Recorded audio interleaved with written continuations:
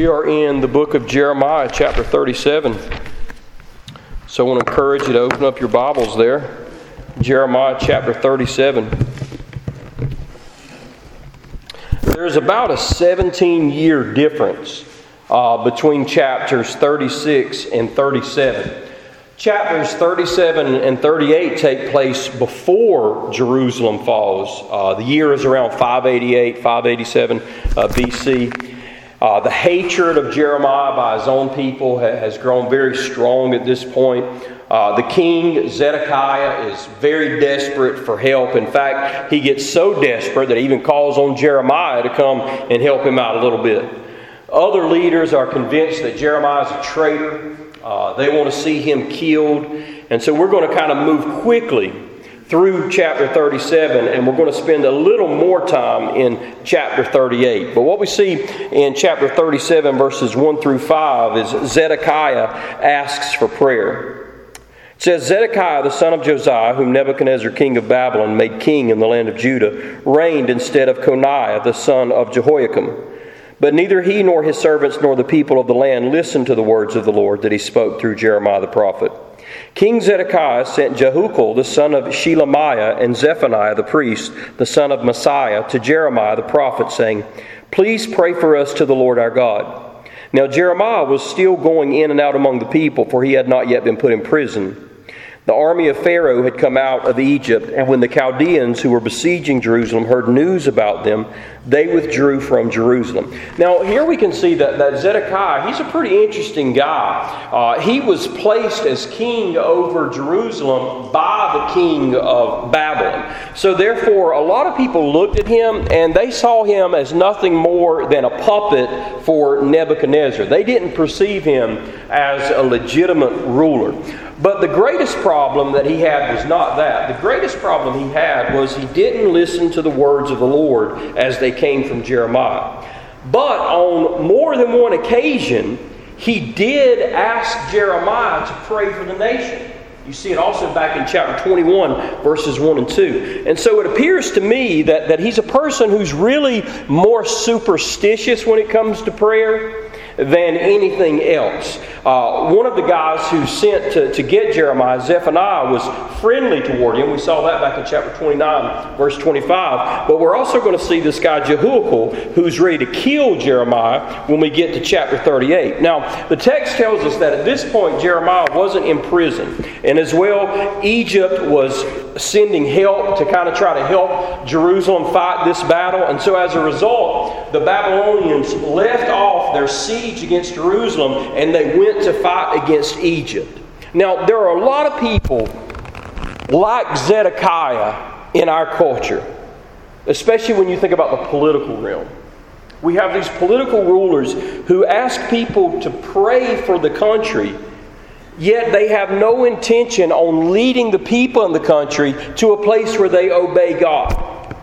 And so you think about a national day of prayer, because like in our country, we set aside a lot of politicians will come out, and it's all about, we need to pray for our nation, pray for our nation, pray for our nation. But here's the thing you got to understand. A national day of prayer a national day of prayer is of little value if there is not a national day of repentance.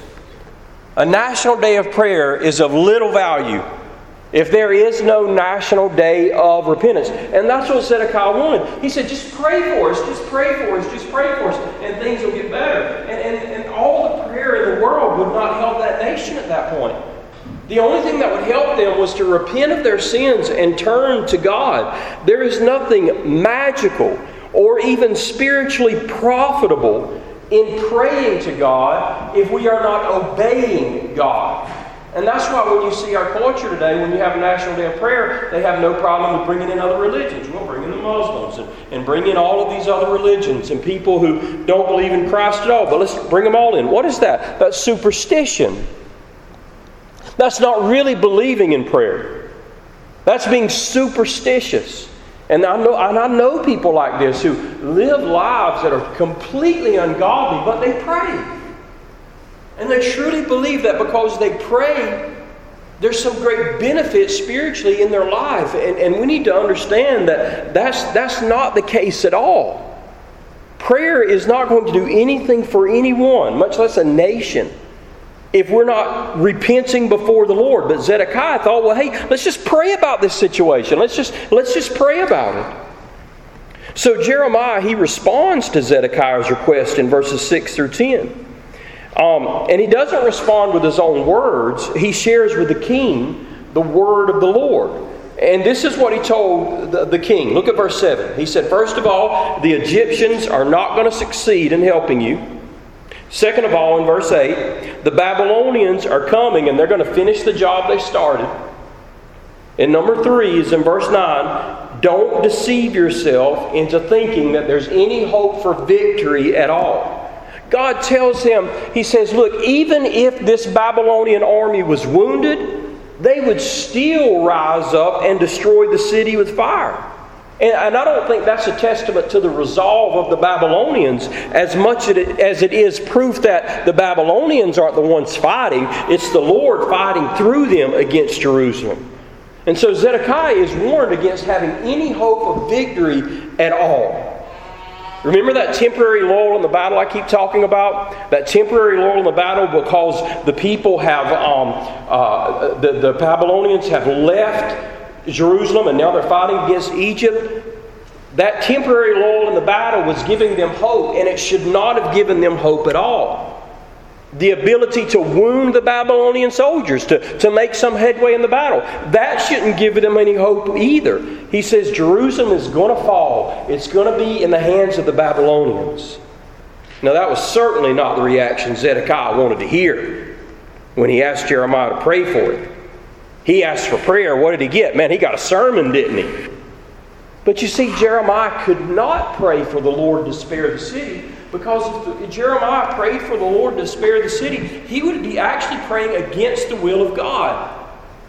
Against the will of God. And I mentioned that to you on a couple of occasions when we've been going through this book. And I've seen it in my personal life dealing with people that you'll see somebody and you can tell that because of their rebellion to God, because of their sin, consequences have come into their life, and many times even the Lord Himself has brought those consequences. And they'll say, Pastor, pray for me that this would be gone. Pray for me that this would no longer be here. And there have been many times I haven't been able to pray that because I'm wondering, if I pray that, am I praying against the will of the Lord?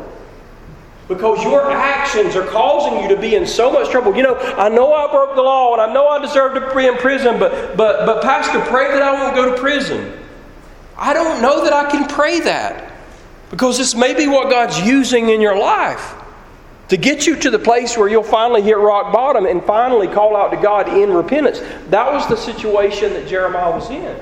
He said, I'm not going to just go through the motions and pray that we're going to be okay. He's not going to pray against the will of the Lord. And then we see in verses 11 through 15 that Jeremiah is arrested by his own people. It says, now when the Chaldean army had withdrawn from Jerusalem at the approach of Pharaoh's army, Jeremiah set out from Jerusalem to go to the land of Benjamin to receive his portion there among the people. When he was at the Benjamin gate, a sentry there named Irijah, the son of Shelemiah, son of Hananiah, seized Jeremiah the prophet, saying, you are deserting to the Chaldeans. And Jeremiah said, it's a lie. I'm not deserting to the Chaldeans. But Irijah would not listen to him and seized Jeremiah and brought him to the officials, and the officials were enraged at Jeremiah, and they beat him and imprisoned him in the house of Jonathan the secretary, for it had been made a prison. So Jeremiah, knowing that the city's about to fall, he begins a journey, probably going back to his hometown, which was in the territory of Benjamin. And now some people say, well, this is in response to Jeremiah buying that land. No.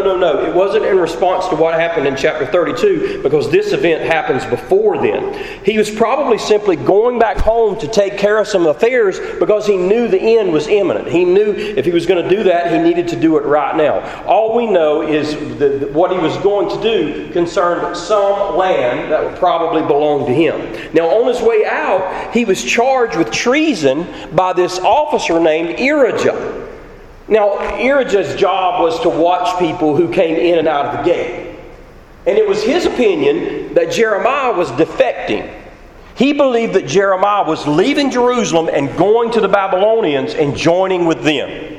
Because he looked at Jeremiah with suspicion already, because he kept telling the nation, submit to Babylon, submit to Babylon. So in his mind, he believes that Jeremiah is just a traitor. He's a defector. And evidently he wasn't by himself.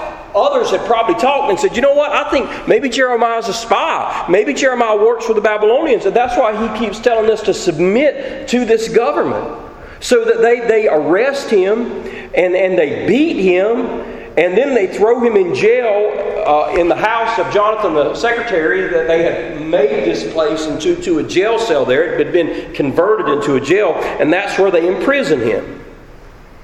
Now in verses 16 through 21... Jeremiah is transferred to another prison. Now, the language used in verse 16 suggests that Jeremiah is placed in an underground cell.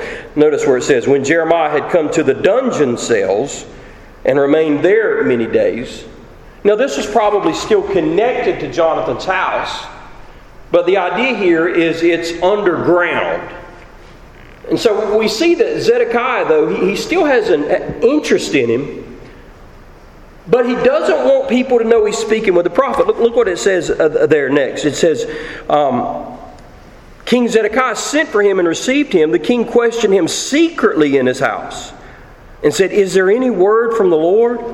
Jeremiah said, there is. Then he said, you shall be delivered into the hand of the king of Babylon. Isn't that interesting how he doesn't want anyone to know that he's talking to Jeremiah? He still wants to talk to him. And so he arranges this secret meeting with Jeremiah. Probably because he doesn't want the officers thinking that he has some sort of sympathy for the prophet. Because they looked at Jeremiah as a traitor, a defector. And so Zedekiah says, is there any word from the Lord? In other words, has God changed his mind? Have you prayed for us yet? Did God say, yeah, I'll give you some more time?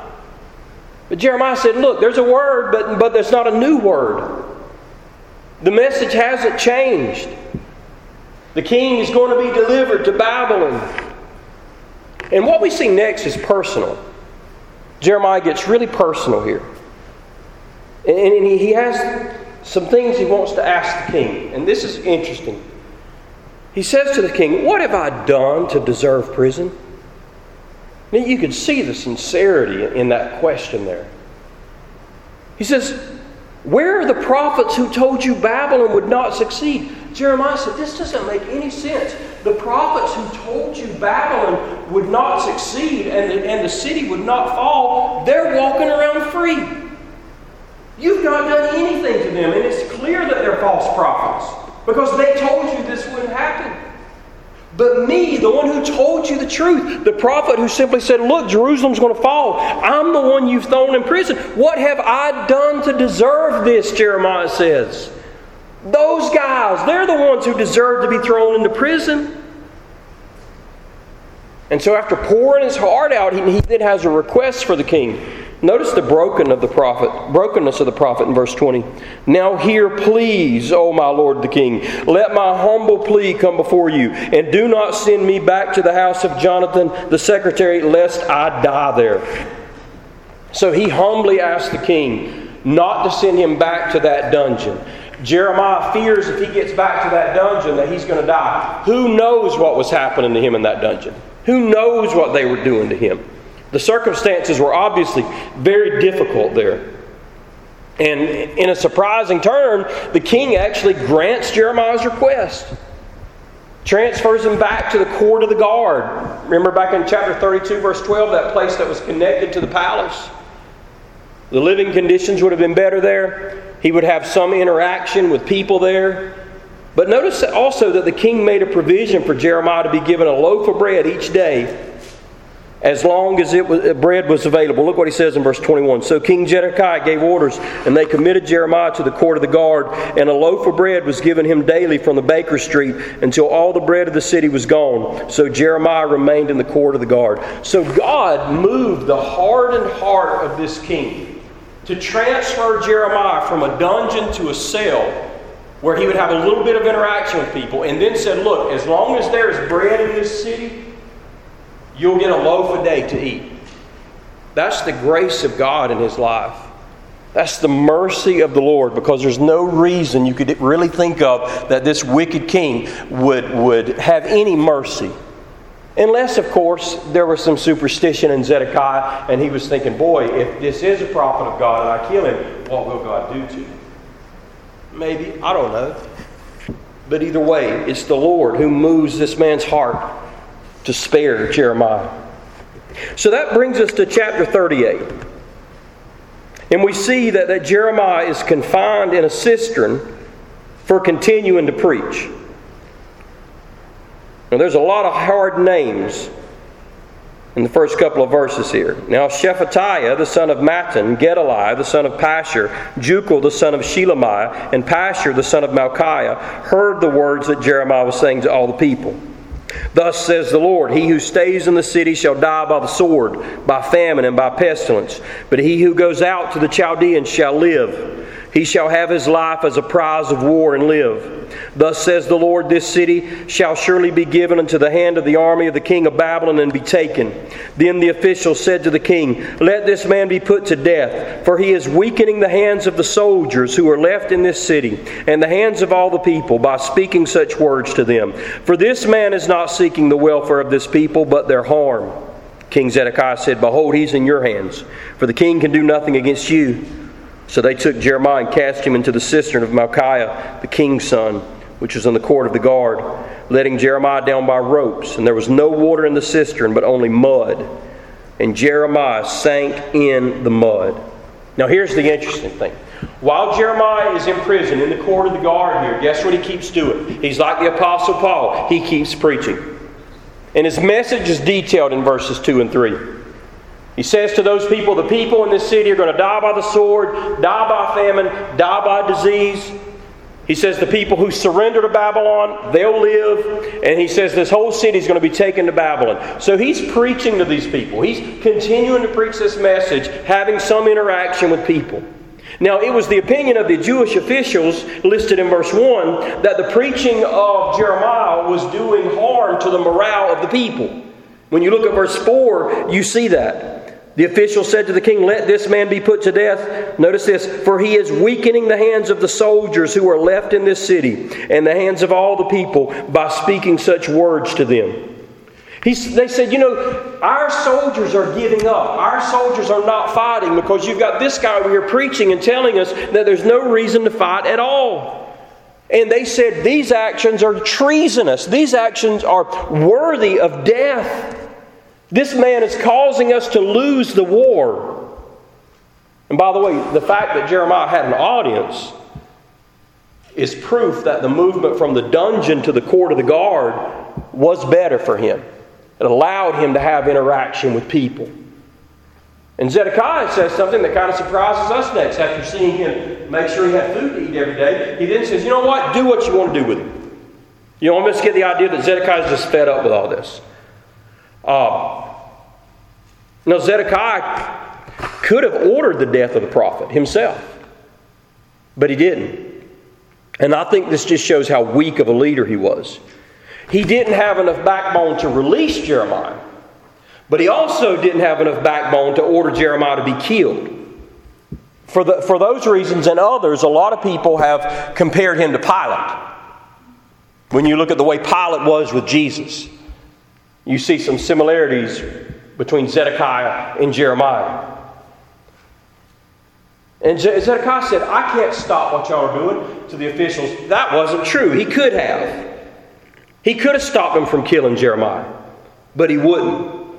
This is just a weak leader. That's all he is. And maybe he's ready to give up. Maybe he thinks, look, there's no reason to go on. There's nothing I can do for anybody any longer. Maybe he feared with siding with Jeremiah because they think he was a traitor. I don't know. So the officials, they got what they wanted. But they want Jeremiah to die a slow death. They don't want to cut his head off. That's too quick. So they throw him in a cistern. Cisterns were used to gather rainwater, often dug into limestone, often very deep with a muddy bottom. This one was empty. Had no water in it. The only thing it had was a mud bottom. The water had evaporated from it. And they threw him in there. And it says that when they did, that he sank into the mud. You can imagine, I don't know if you've ever been in just a soupy mud before that was deep, but it's very difficult to move your legs, to pick them up. So you could just imagine looking down there and seeing the prophet just covered in mud, stuck in this horrible place, left there to die. It was their intention that that cistern be his headstone, be his tomb, be his grave. He's chunked him in there, in this deep cistern, and we'll just let him die. But again, by God's grace, we see that Jeremiah is rescued in verses 7 through 13.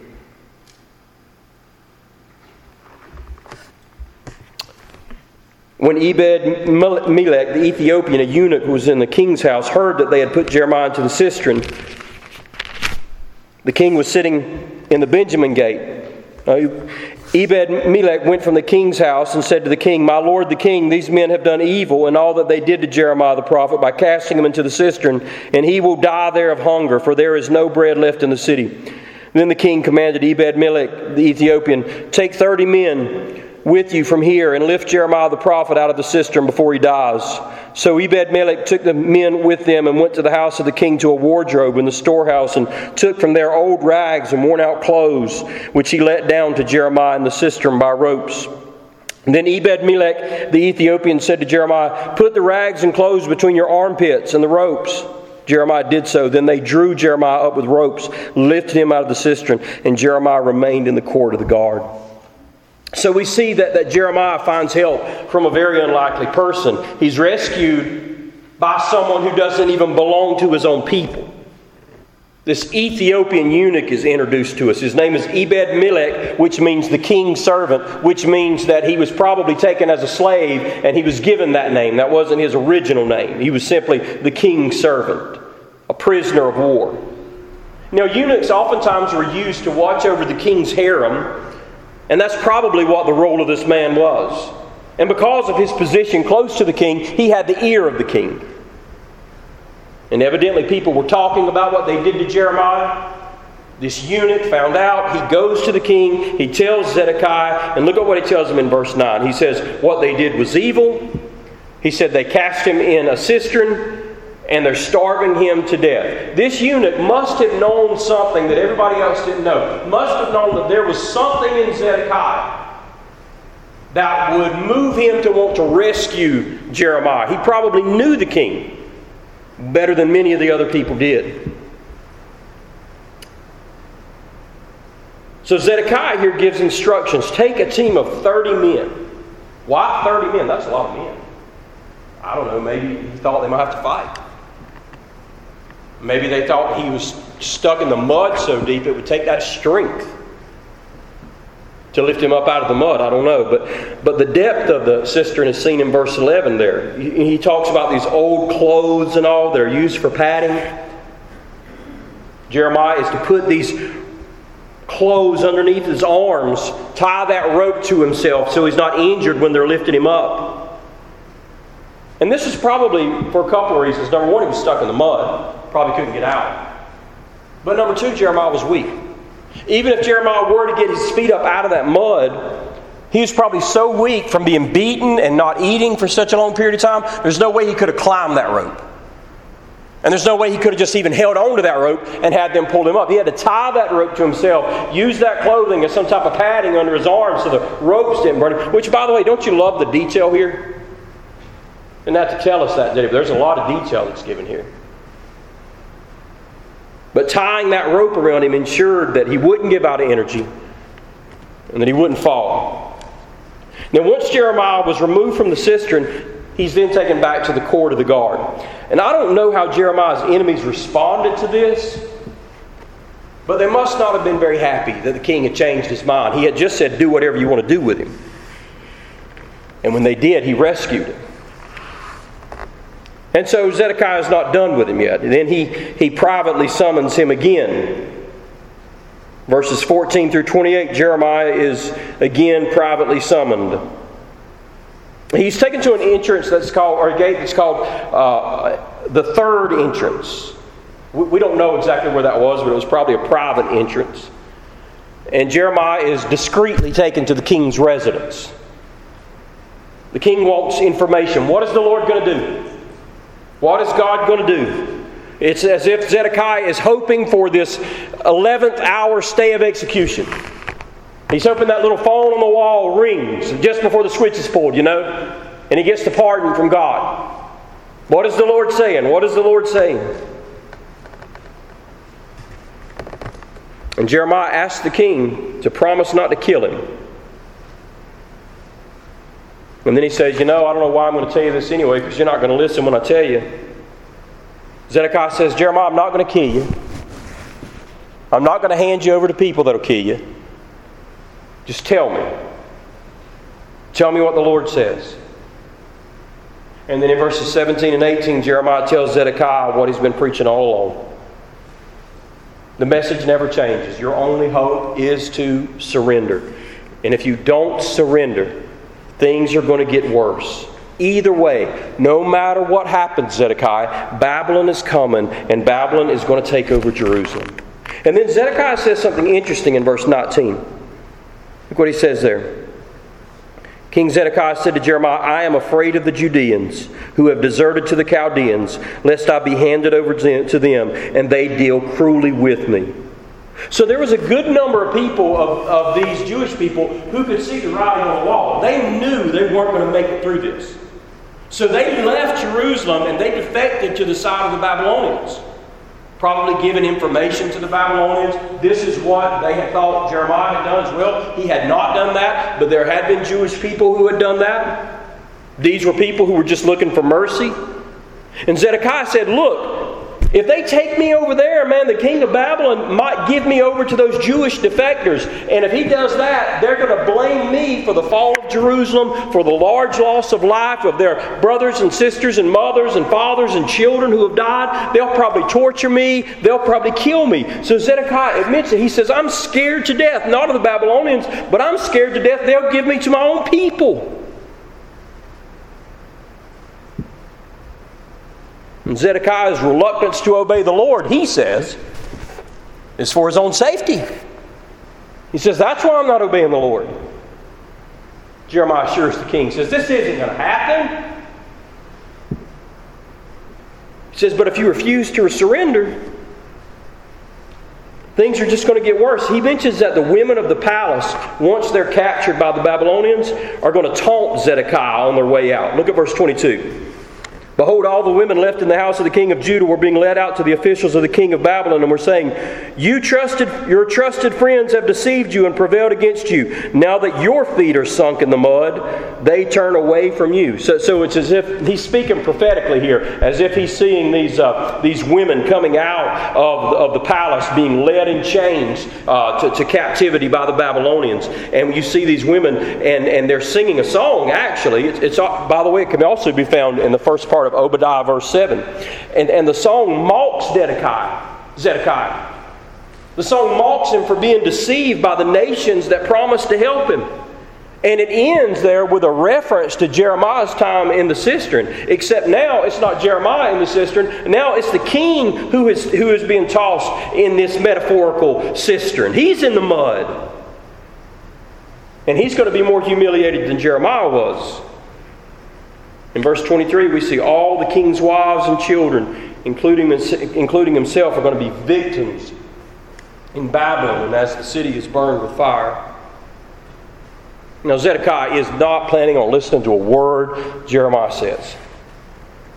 All he's concerned about is whether people know what he and the prophet have discussed. If you look at verses 24 through 26, you see the king gives Jeremiah instructions. He says, look, if anybody asks you what we were talking about, don't tell them the truth. If anybody asks you what we were talking about, you tell them that you wanted to ask me not to send you back to the dungeon, but to send you back to Jonathan's house. So at this point, Zedekiah, he's scared. He's thinking, people are recognizing I'm spending a little bit too much time with Jeremiah. Word's getting around. Hey, he's sympathizing with Jeremiah. And so just as Zedekiah suspected, Jeremiah was quizzed about the conversation. He said, hey, what in the world is Zedekiah talking to you about? This is what the officers are asking. What is he talking to you about? And Jeremiah told them exactly what the king told him to say. And they believed him. And he remained in the court of the guard. Now, some have wondered about this. They say, well, why did Jeremiah do that? Was he sinning in doing this? Did Jeremiah give in to temptation here and sin against God? Well, let's think about that for a moment. First of all, maybe he did. But let's just assume that he did sin. Let's just assume that not telling them the truth when they asked about what the conversation was about was a sin. I'm not justifying that at all. But I will tell you this, he's a human. And he was in a weakened state. And he didn't want to go back to that dungeon. So before you cast too many stones at Jeremiah, compare your level of obedience with his. Amen? Because we haven't seen a whole lot wrong in his life, have we? So even if it is, okay, it was a sin. He was wrong. No different than when you and I sin. But secondly, maybe Jeremiah did ask the king not to return him to the dungeon. The entire conversation that he and the king had isn't in here. And if that's the case, then Jeremiah was just guilty of telling a partial truth. Either way, none of this takes away from the character of Jeremiah. He's a great man of God. His life has been exemplary. His commitment to God should not be questioned at all. Now, as we conclude tonight, I want us to think for just a moment about the similarities here that we see to Christ. First of all, Christ was hauled before kings, wasn't he? Trial after trial after trial, Christ was hauled before kings, just as Jeremiah was. Secondly, Christ was beaten, Christ was arrested, and Christ was tortured by who? His own people. His own people. In the same way that Jeremiah was. Thirdly, just as Jeremiah continued to preach even after he was arrested, Christ continued to preach, and even further than that, Christ continued to preach even from the cross. And so again, as I've been pointing this out to you, there are similarities here that you can see in the book of Jeremiah and in the life of Christ. Now, Jesus was not thrown in a cistern, but his dead body was thrown in a grave. And he rose again, not because someone dropped a rope down to him, amen? He rose himself up from the dead because he said, I'll lay my life down and I'll take it up again. And so we see that the greater prophet is Jesus. And we see some shadows, some similarities between this great prophet of God and the great prophet of God, the Lord Jesus Christ.